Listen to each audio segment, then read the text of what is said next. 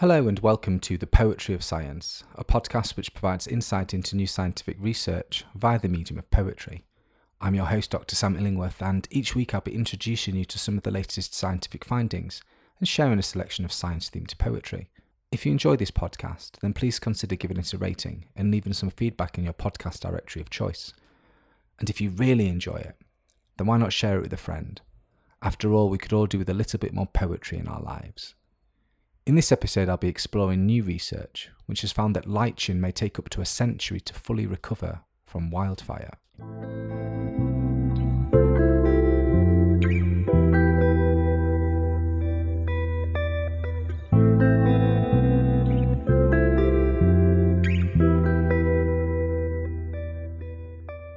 Yellows, blues, greens and silvers dance across the forest floor. Prismic patterns cascading beneath the canopy to saturate in shades. Yellows, blues, reds and oranges race across the forest floor, consuming colours with insatiable speed. Ash, ash, ash, and ash settles across the forest floor. Silvers and greens lost forever in the heat of our embrace.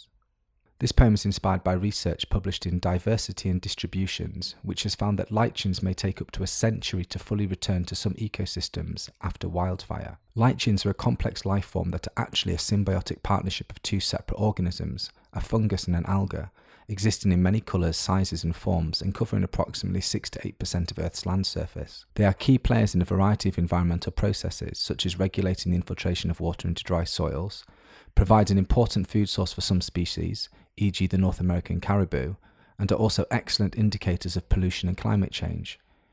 In environments such as chaparral ecosystems, i.e. vegetation composed of broad-leafed evergreen shrubs, bushes and small trees, such as those in California, the ability of lichen to retain moisture provides an essential service. As these ecosystems become more exposed to wildfires due to changes to the climate, land management practices and population growth, it is therefore essential to understand how lichen communities respond. In this new study, researchers sampled lichen communities at two natural reserves in California, Quail Ridge and Stebbins Cold Canyon in Napa and Solano counties respectively. They sampled lichen that existed in a range of locations where fires had been known to take place over the past 70 years, documenting every lichen species they could find, as well as its abundance. They found that lichens are fire-intolerant species that may be slow to regrow in landscapes after high-severity fire, especially if different fire episodes occurred relatively closely together. The study concluded that some chaparral lichen could be lost altogether if fire intervals shortened to less than 20 years, which has already occurred in some parts of California. As such, careful land management plans that are specific to the different needs of the landscape are needed in order to enable lichen to both recover and thrive in these ecosystems. Now that you've heard the science, let me read the poem to you again. Yellows, blues, greens and silvers dance across the forest floor, prismic patterns cascading beneath the canopy to saturate in shades. Yellows, blues, reds and oranges race across the forest floor, consuming colours with insatiable speed. Ash, ash, ash and ash settles across the forest floor, silvers and greens lost forever in the heat of our embrace.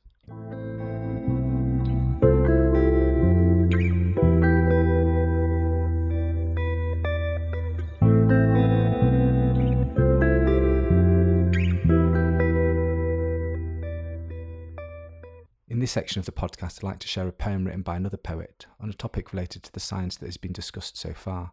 In this episode, I'll be reading Springtime in the Rockies, Lichen by Lew Welsh. Lew Welsh was an American poet who was born in Phoenix, Arizona in 1926. Welsh was educated at Stockton Junior College in California, Reed College in Portland, Oregon, and the University of Chicago, where he studied philosophy and English. He published several collections of poetry during his life, including Wobbly Rock, published in 1960, and Hermit Poems, published in 1965. On the 23rd of May 1971, Welsh walked out of fellow poet Gary Snyder's home into the mountains of California, leaving behind a suicide note. His body was never found. Springtime in the Rockies, Lichen by Lew Welsh. All these years I overlooked them in the racket of the rest, this symbiotic splash of paint and fungus feeding on rock, on sun, a little moisture, air, tiny acid factories dissolving salt from living rocks and eating them. Here they are, blooming, trail rocks, talus and scree all dusted with it, rust, ivory, brilliant yellow-green and cliffs like murals. Huge panels streaked and patched, quietly with shooting stars and lupine at the base. Closer with the glass, a city of cups, clumps of mushrooms, and where do the plants begin? Why are they doing this? In this big sky and all around me, peaks and the melting glaciers, why am I made to kneel and peer at tiny? These are the stamps of the final envelope. How can the poisons reach them? In such thin air, how can they care for the loss of 1,000,000 breaths? What possibly could make their ground more bare? Let it all die. The hushed globe will wait and wait for what is now so small and slow to open it again, as now indeed it opens it again, this scentless velvet crumbler of the rocks, this Lichen.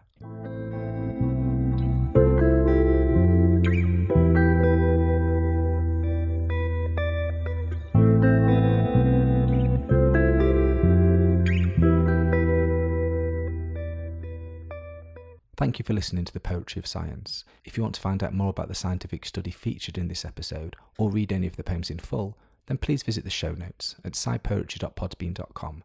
That's scipoetry.podbean.com, where you can also find out how to get in touch with any questions or comments you might have. Thanks for listening.